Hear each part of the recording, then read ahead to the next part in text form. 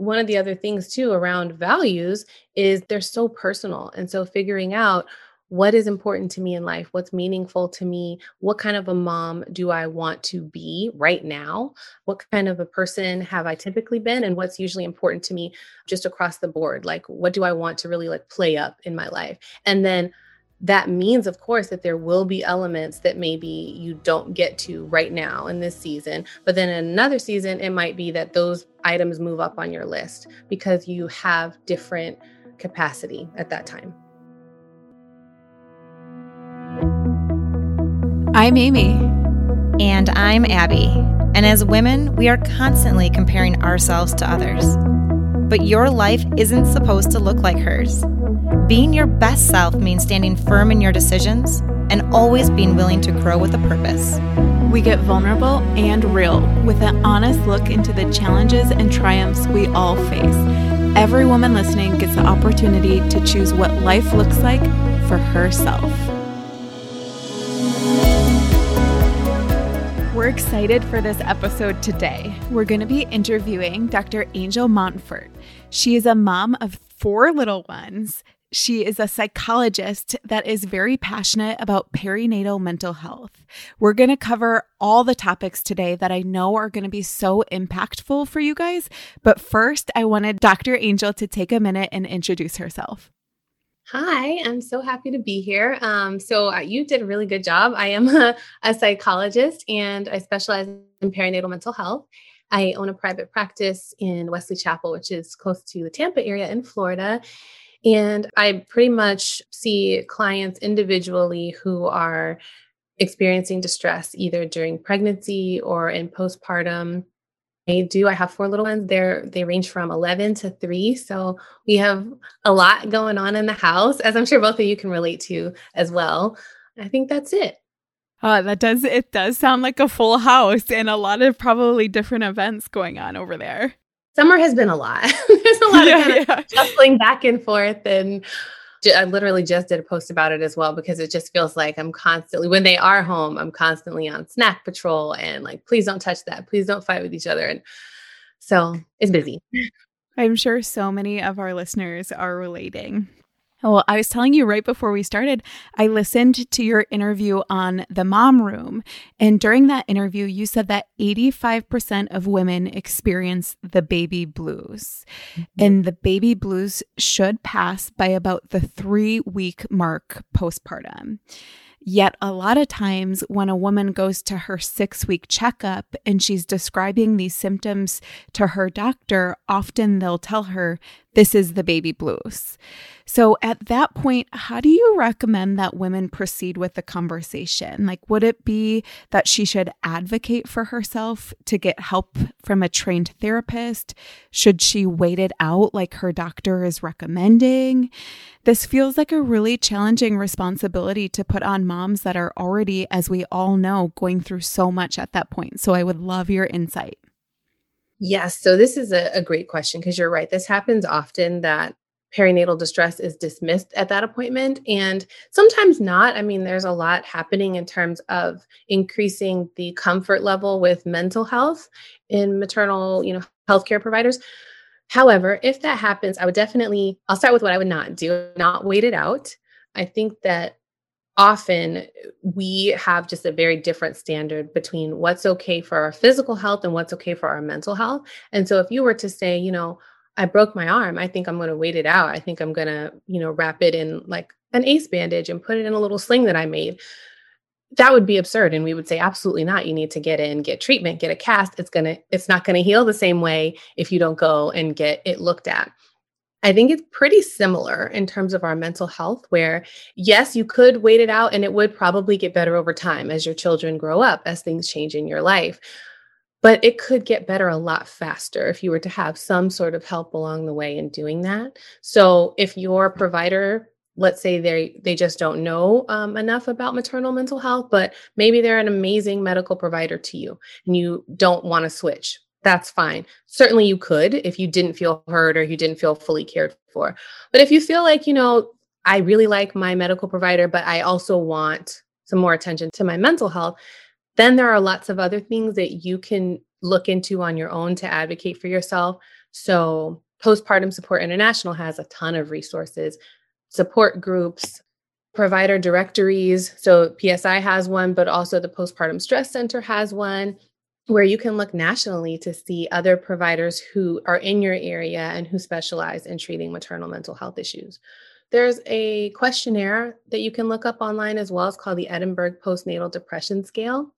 And it goes through a lot of the different symptoms that you might be experiencing postpartum. It's just really quick. It's like a 10-question thing, but you can score it. And some of them will even score themselves just to give yourself an idea of, okay, is this something that I should probably seek additional help for? And it gives a little guideline with the scoring. So that's something you can do on your own at home to screen yourself. And honestly, I'd recommend doing that during pregnancy, because so much of, like you said, it's kind of a large burden to then place on a mom and a new mom who's trying to navigate things, having some stressors, and is now having to figure out, do I need treatment? How can I go about getting it? So just like we prepare for a lot of the other things that could come up postpartum medically, we can also prepare during the pregnancy, and we can start identifying, who would my team be if I was suffering with a perinatal mood or anxiety disorder? What would I do? Who would I ask?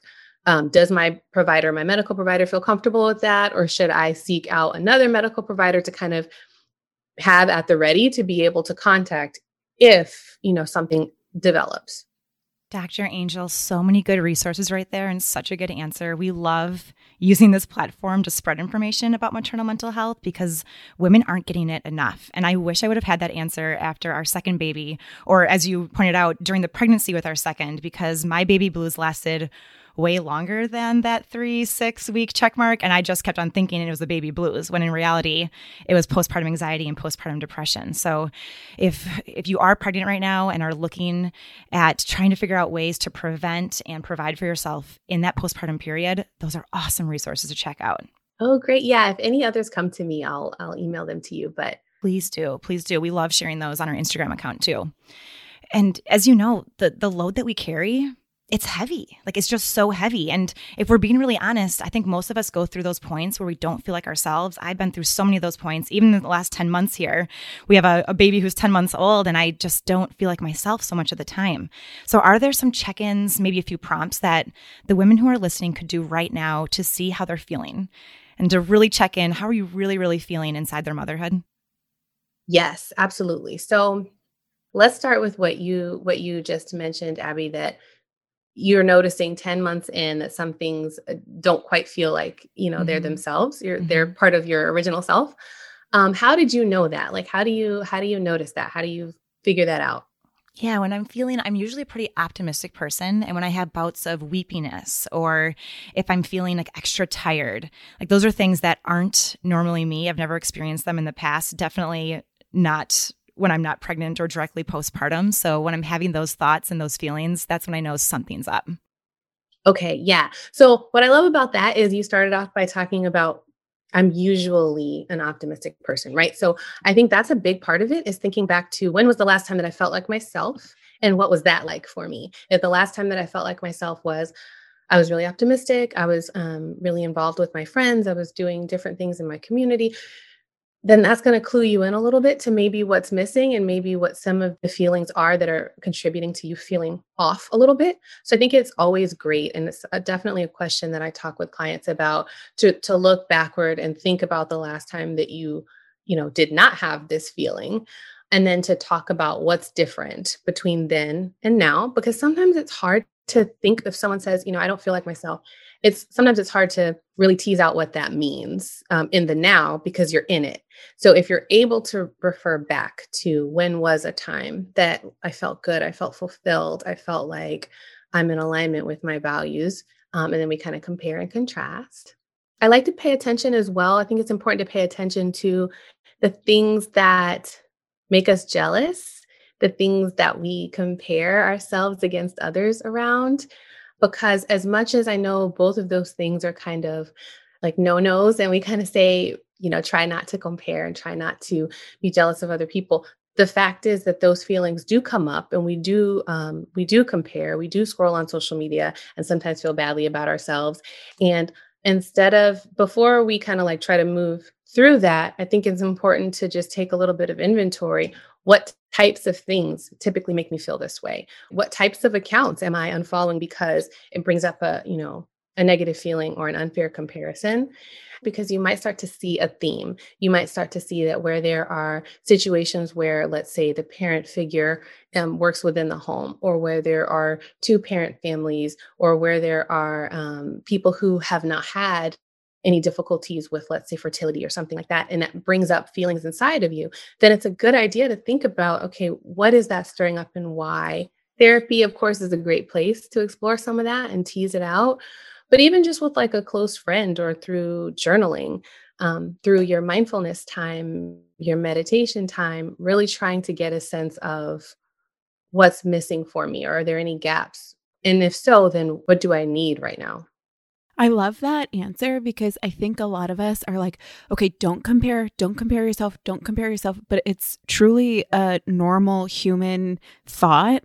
And instead of like running away from it or shaming yourself for feeling it, you're saying, acknowledge, is there a theme that I keep doing this? For me, after my first, I had a really hard time comparing to other people that had more support than I did.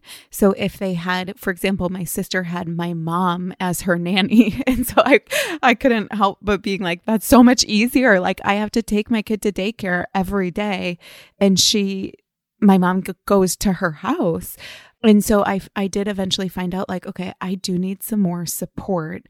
And that's something that I can find instead of just sitting in that like resentment. Mm-hmm. I loved what you said there. Another topic that we had to cover with you today is self-compassion.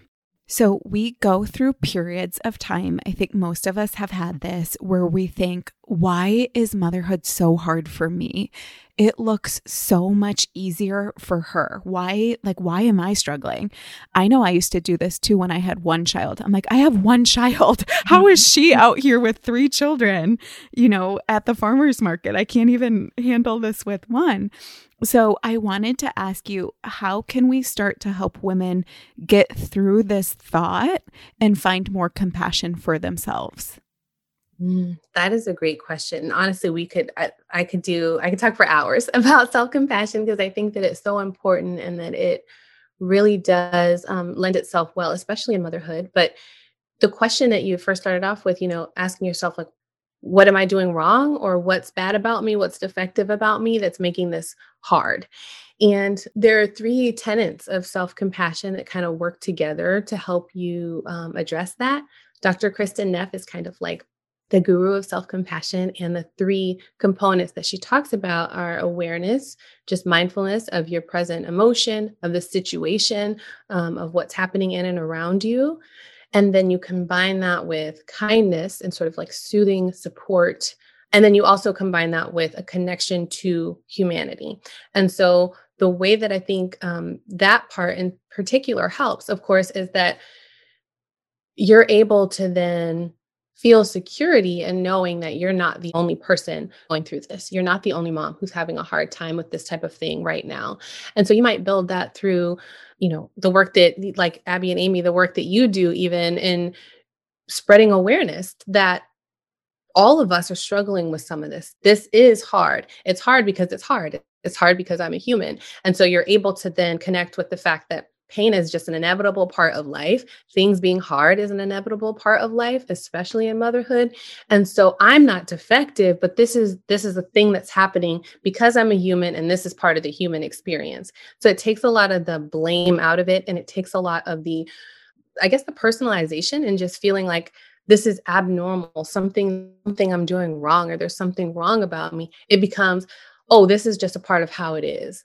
With self-compassion, you're putting those 3 things together, and you're trying to treat yourself with as much kindness and care as you would a close friend or your child. You're treating yourself kind of like with soft hands, but also you're fiercely protecting the things that matter to you as well.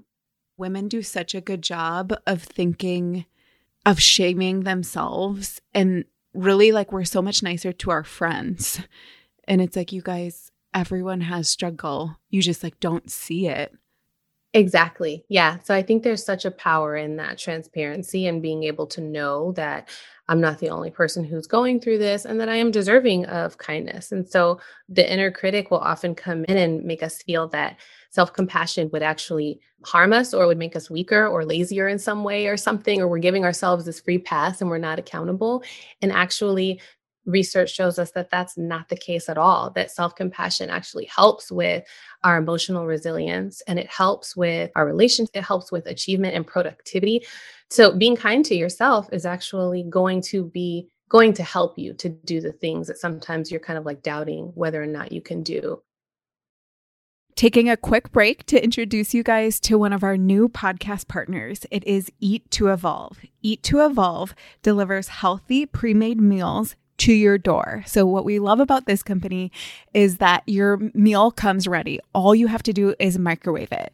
We're all loving this company because it's making life so much easier.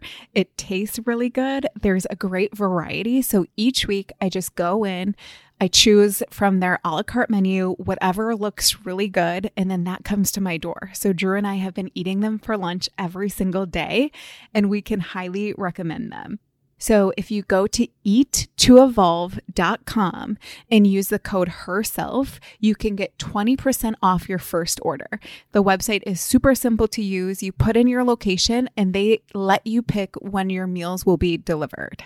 Again, that's eattoevolve.com and put in code HERSELF for 20% off your first order. And Kristen Neff has so much goodness, so many good talking points. And those three were the humanity, the awareness, and the kindness, and really focusing in on that kindness. I liked what you said there, Dr. Angel, about the self-critic and how we can critique ourselves. So many of us do that.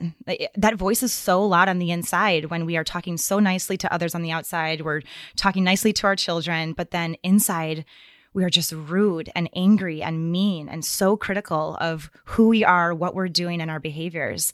And I know that many women struggle with that negative self-talk and how we speak to ourselves. It's important. And our words are so powerful. So I would love if you could share some affirmations that our listeners could use to maybe start rewriting this script and overall just talk to themselves a little bit nicer. So I'm going to talk through the affirmations, but I think it's also important to note how pervasive the inner critic is. And sometimes when I start to talk about affirmations, I get this pushback immediately. That's like, I can't do that. That won't feel genuine, or that will hold me back, or I won't be able to do my best. I'm not being real with myself if I do that.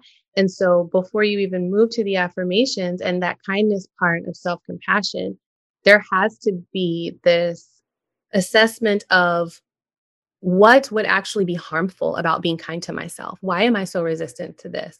And a lot of stuff can come up when you do that. So it might be that it feels unsafe to be kind to myself because then I have this fear that someone else is going to come along and be very unkind to me and I won't be prepared for it. Or something awful will happen and I will not have rehearsed it 1,000 times in my mind. And so I have to protect myself with whatever it is that I'm doing. Usually, if we're engaging in a behavior like negative self-talk, it serves some type of purpose. Whether or not that purpose is actually effective, we have thoughts about why our negative voice inside is actually helping us or defending us in some way. So it's good to even just ask yourself, what's getting in my way here? What am I telling myself about what it would mean to be kind? And then to try and challenge those as best you can. So once you're able to get past that, and just like we talked about with the self-compassion research, once you're able to even know a little bit more about negative self-talk and realize that it's actually not helping to motivate you, it's not helping to get you towards your goals, it's not protecting you or making it less hurtful when others give you negative feedback, then you can move into maybe what affirmations would be helpful. A few of them that are kind of my go-tos are, I am worthy of good things. I am enough. This is hard, and this is hard because I'm human. I know better now. So sometimes when we make mistakes, that's a big place where the inner critic comes in. So even being able to be honest about that. So we talked about that awareness, assess the situation. Okay, maybe I did make a mistake, or maybe I did speak too soon, or I yelled, or whatever. I know better now. I'm capable of doing better. I'm capable of making different decisions now than I did then. And ultimately that I'm deserving of this. And that, I don't want to simplify it because I think that that really does tap into a lot of our deeper emotional experiences, our history around whether or not we feel worthy or we feel like we're actually deserving of self compassion. So, in the beginning, it may feel very foreign and it may almost feel like wrong to say these things or to feel these things. It can even tie in with like your own spirituality, your own religious beliefs around like strife and struggle and punishment and retribution and these kinds of things. So, if this is coming up and you're able to process it through the therapist, I definitely would. But if you're trying to kind of like practice the affirmations, even, right now, you can do that and see how it feels over time. So I would be just prepared for it may not feel completely natural right off the bat. And you may kind of have to play around with it and find affirmations that actually fit your situation. Thank you for sharing all of that. It all makes sense. And as all of you know, Abby and I are such huge proponents of mental health and therapy, and both of us have worked with our therapists through things like that. So just another plug for therapy there. Another thing, we're hitting you with all of these like really hard subjects. Like all of a sudden I'm like, wow, we're covering a lot here, because right now we're going to move into mom guilt. And I know anytime we bring this up on the podcast, if we bring it up on Instagram, even when I'm talking to my own friends, like mom guilt is something that every mother can relate to. She might be new in her journey at working through mom guilt or a little bit further down the road, but I think that every woman listening can relate to this subject. So we want to know, how do you work with your clients and communities at getting a handle on mom guilt so it doesn't impact them from doing things that are good for them or living their life, even though they have babies? That's an important area. And you're right, because I'm noticing each one of these questions, like, oh, we could do a whole episode on this because I have so much to say. But mom guilt is a big one. And the thing that sticks out to me most about mom guilt is that it is so unfair that, typically just that emotion, guilt, part of its definition is that it's connected to some sort of wrongdoing, that you feel guilt when you have done something wrong, something that's, against your values, or something that, you knew was wrong. You did this thing, and now you feel guilty for it. Or even inadvertently, you caused some kind of harm. You did something wrong. With mom guilt, though, it doesn't require that you've done anything wrong at all. It usually just comes up. And typically, we haven't actually made a mistake or done something wrong, and we're feeling this mom guilt, because mom guilt is a little more rooted in perfectionism and this deep down, this underlying belief that I should be everywhere and do everything right and do it with ease. And so then when we don't, which is, spoiler alert, like all the time, we then feel really guilty about it. And so I think those of us who I certainly can identify as a recovering perfectionist, mom guilt comes for us first because we already kind of have this narrative that I should be good and do things well and try to get it right. And so then, motherhood comes along, and despite our best efforts, a lot of stuff is out of our control, and it can be really activating. So the mom guilt, like you said, it's something that pretty much all of us experience from time to time. I think that it's really important to think back to what is actually important to me. What are my priorities? What are my values?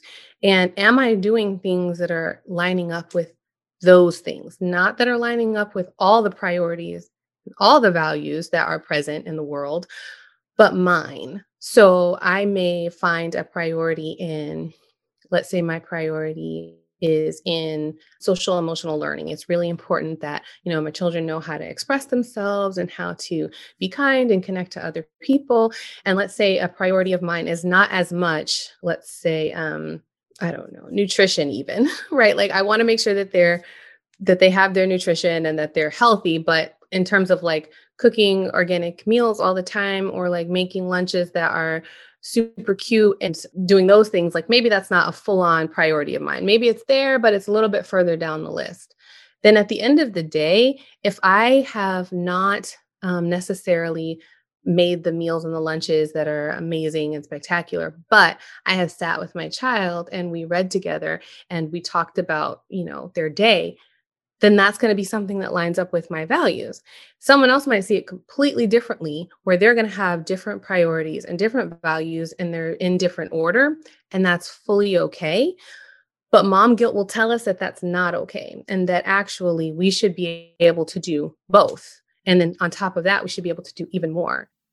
I loved that answer. And I was going to say back, I think that one thing that has been coming up on the podcast that we are really passionate about is the idea that you just said. People have different values, and we don't have time to do everything. We don't have time to, across the board, care about every single thing in motherhood. Like, that's just not.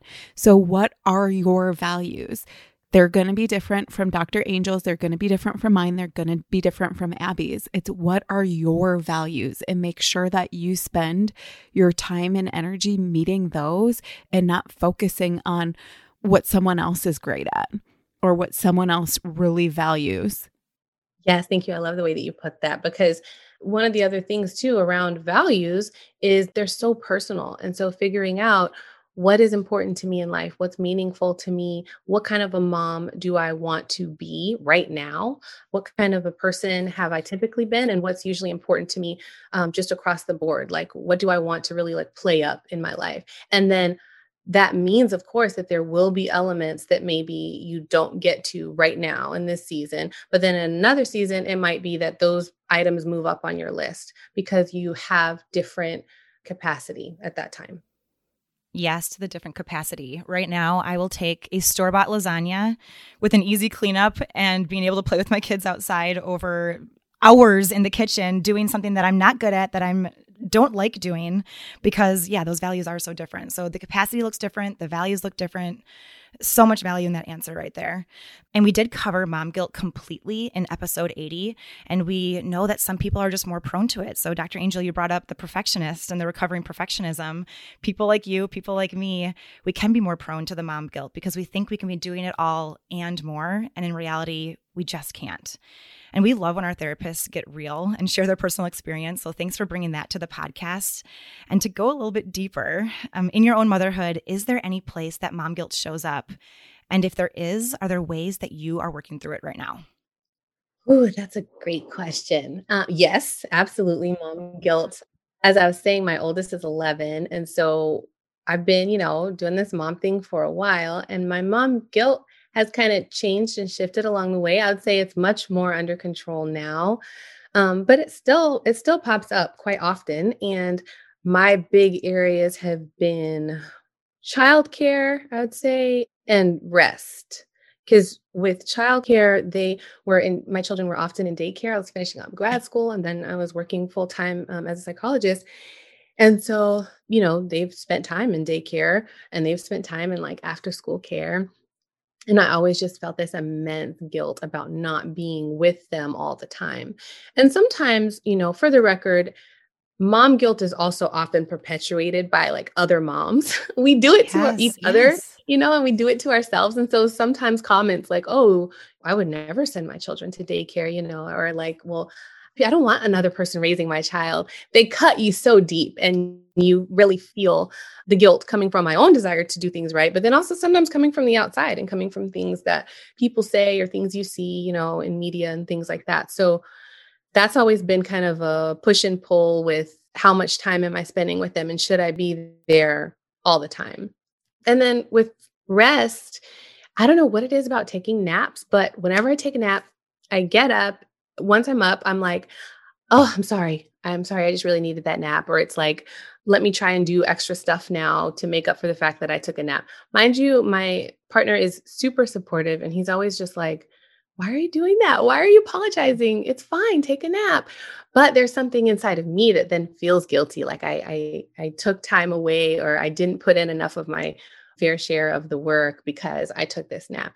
And I think with mom guilt too, it's really important to explore some of those origins around what ideas do I have about what it means to be a good mom, and what good moms do and what they don't do, because that also informs a lot of the guilt that we feel. So I've done a lot of that work around just self-exploration, which has helped me to see, oh, certain things trigger my mom guilt because when I was little, this is how it was.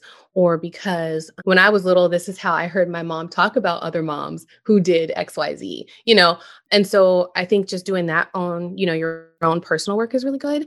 But I would also say that I intentionally use self-compassion in those moments where I narrate to myself, this is mom guilt. This is hard for you because, you tend to wear the perfectionism and you want to feel like you're doing it right because you care about your children and because you're a human, and moms feel this way. And I really talk to myself when I'm noticing that it comes up. So I think that has helped me a lot through it. And I think the experience of having multiple children over the years and seeing that some of the things that I was attributing to my own hard work were actually just their temperament and their personality. Mhm. And then when I tried that same thing with a different kid, it was like, no, not happening. So I think that has helped me too. That's helped me to lighten up a little bit and realizing that I only have so much control. And it's really not like if I make a mistake, it's going to be catastrophic. And that kind of learning, I think, just comes through experience. Like they're all here. Everything worked out okay for the most part. All the things that I was so, concerned about. So sometimes just time and just realizing that mom guilt is not actually helping us. And it doesn't help. And having that self-awareness and self-exploration can be so key to figure out where that mom guilt's coming from. If it's coming from internally or what you're seeing on the outside, if it's coming from things that are out of your control that you want so badly to have in your control, but realize that it can't always be like that. And I loved this quote that you shared on your Instagram account when you said, "Motherhood has a way of showing you what's truly essential. As your capacity grows in some areas, it will inevitably shrink in others. That is not a flaw. It's a superpower." And as an achiever, this is one thing that I've had to go through. I've had to improve on. And to be honest, I still struggle with this one often. Pre-kids, I was so used to being able to fit everything in. And I was so used to being able to do things at my own pace at a really high capacity. And then motherhood happened. And especially after our second baby, I've been bringing up our second baby quite a bit. I'm realizing now after talking to you and all of our therapists on the podcast, Dr. Angel, that there was a lot going on after we brought our second child on that I just would push underneath the rug. But after he came into the world, I realized that I couldn't do it all. And it felt like a flaw. It can feel like a flaw. And I still get frustrated with this part of motherhood, but I would love your take on why it's actually a superpower. Yes. I think when we are pregnant, we're in that prenatal stage, so much is changing in our bodies. Organs are literally shifting, to make space, and we feel different. Our energy level is different. Our sleep is different. All these things change, and we know that that's going to happen, and we accept that as a part of it. But there's a lot of changes that happen in our own brain and our emotional capacity as well, where research has actually shown that there are changes in gray matter and in brain activity where there's less activity happening in the areas that help us with like stress regulation and short-term memory. So, people talk about like brain fog or like mommy brain or these kinds of things, but that there's also more activity happening and there's more volume in the areas where we process social cognition, like empathy and feelings of attachment and feelings of connection. And so when you think about it, it's kind of like our brain has decided to focus on what is at hand, to focus on the task at hand. And so there's been like this subconscious shifting of our values that's just kind of happening. And that to me is the part of it that's like a superpower that is like, wow, we talk about birth in that way often that, our bodies were able to then do this. But our mind is also doing something spectacular where it's deciding, okay, I might not need as much energy focused on some of the things that helped me be a high achiever before motherhood, but I may need a lot of attention on caring for this baby, on learning new things about safety and infant care and all.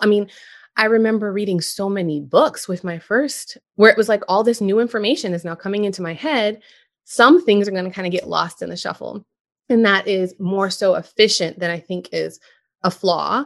But we don't usually see it like that. We usually see it as a change that's unwanted and sort of like, we don't want to change. We want to be able to say, I'm still the same person. I can do motherhood and I'm still me, because we're really clinging to that. And so if we view a little bit differently, I think if we viewed it like, this is a superpower. This is something wonderful that I'm able to do.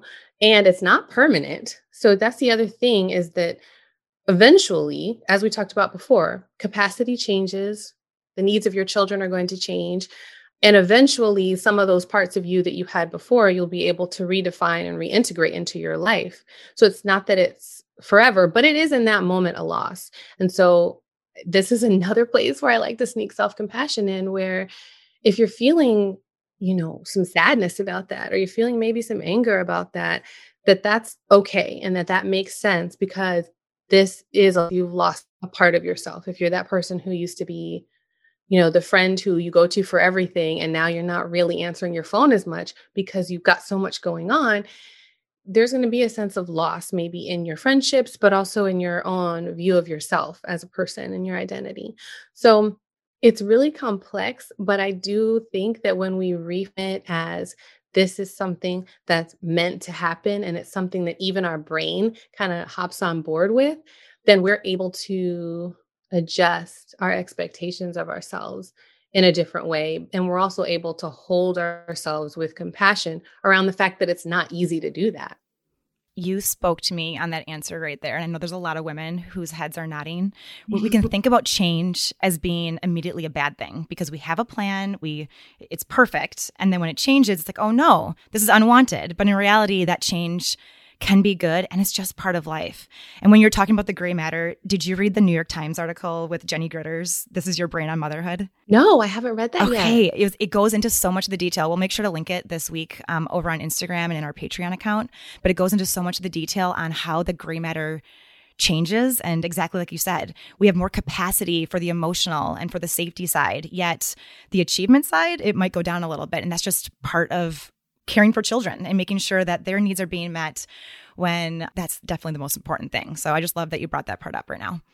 Yeah. And I think just even with the time that you have and the resources that you have, all of that changes. And so you have to kind of fit your life into it.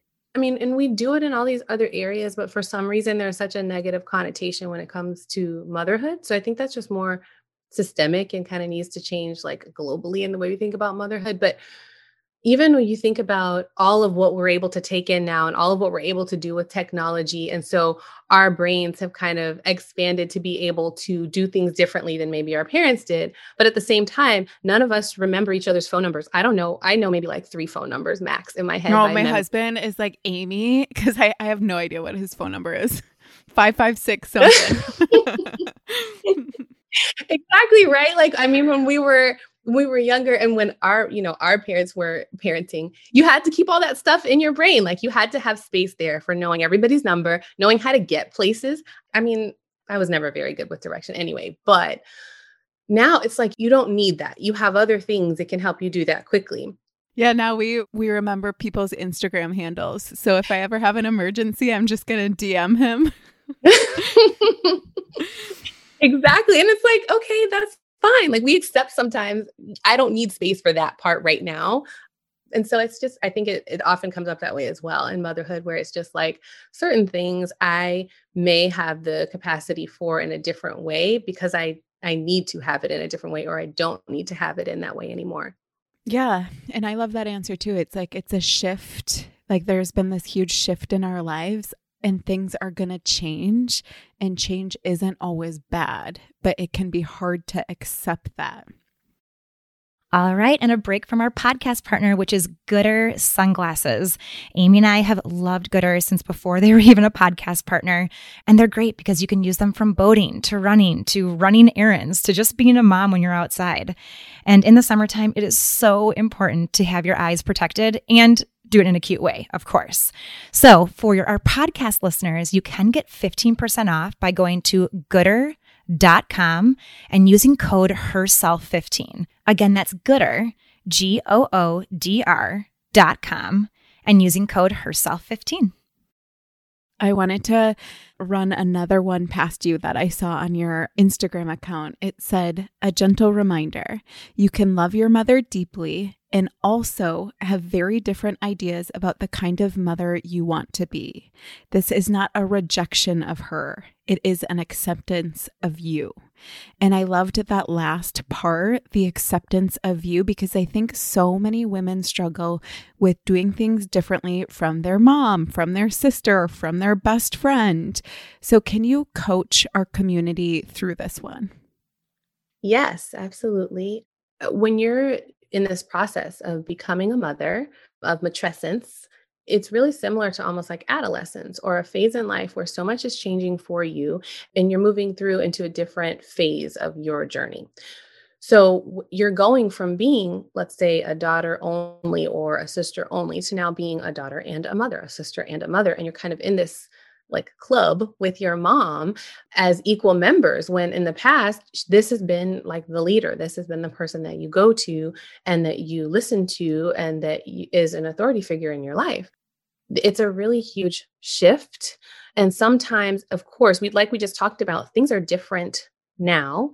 We're living in a time where conscious parenting is kind of like very widely used. And things that we used to think about sleep or discipline or feeding, infant care, have changed. I know just even between my first child, who's 11, and my last, who's 3, things had changed about what they were recommending for me to do. So if we think about then a whole generation gap between us and our mothers, there's often a lot of space for differing opinions, for disagreeing on things, for just kind of like coming up with your own way that you want to do it. And sometimes there's this false dichotomy that it's either or. Either I love her and I appreciate who she was for me as a mom, or I disagree with her and I'm basically betraying her in doing so. And so that can, of course, lead to a lot of hurt feelings. It can lead to a lot of angst on our part, but also sometimes we get pushback from the people, the other moms in our lives who maybe don't understand why we are, quote unquote, rejecting their style of doing it. So it can lead to a lot of friction, of course. I made that post in particular because I think sometimes too much of the focus is on that clash, that dichotomy, as opposed to it can be a both and. You can really view your mom as a good mom who is doing the best that she could, and at the same time have a completely different idea about how you want to do it. You can also be, sometimes it comes up that you, as you are doing things a bit differently, you may even notice gaps in terms of what you may have needed as a child and what you actually got. And there's a lot of material out there about the mother wound by Bethany Webster does a lot of that. And just this idea that we carry some of the wounds from our relationship with our mom and either what we had or didn't have into our journey as mothers. And a lot of it comes up sometimes for the first time as we're entering into matrescence and as we're becoming a mom. So I say that, all of that to say, I think that it's really important then to identify that when it's happening and to be able to, again, normalize that this is a big change, but that it's meant to be that way. And it's meant to be this kind of like coming into my own, individuating, asserting my independence as a mom. So I don't think that that's easy. I think, again, pretty much everything we've talked about today, it's not easy at all, but it doesn't mean that you're doing it wrong or you're bad or you're being mean or you're being disrespectful. It's more so that you're coming into your own and you're figuring out what kind of path you want to forge for yourself. And that's okay. It's perfectly within your rights to be able to set the boundaries, set the traditions in your family, to come up with kind of like what your norms are going to be for your family. Well, it's the first time you're doing all of these. For those with one child, it's the first time that you've become a mom. It's the first time you've added another kid. It's the first time you've had 3 or are bringing on stepchildren or bonus children or any kind of change. It's the first time we're doing it. And if it's hard, it doesn't mean that we're doing it wrong. It just means that it's a little bit different. So that's one of the big values and one of the big messages that we always want to share with our audience. And we'd love to close this one out. You've had so much value in this one already, but we'd love to close it out with one message that you wish every mama out there could hear. I would want to impart that pain and sorrow and joy and happiness are parts of life and they're parts of motherhood, and that it's normal to have ups and downs and to have times that are more hard than others. Because I think often what I hear is that I just want to be happy. or why can't I be happy? And happiness is a mood state. It's not a destination. It's not something that you aspire to and then one day you arrive. It's more like a mood that just flows in and out of your lives, as well as all this other stuff that, we talked about that flows in and out of your life as well. So I think that's like my main message, is to impart that it's a both and kind of situation in motherhood. I love that, because I hear, I saw someone on Instagram, I've enjoyed every minute of having my kids home. And I'm like, I have not. I have absolutely not enjoyed every minute. Sometimes it's been hard as heck. Yes. And I think that, women see those overstatements that people make, and then they judge themselves. And it's like, I think that was a little reach for her. I don't think that was a truth.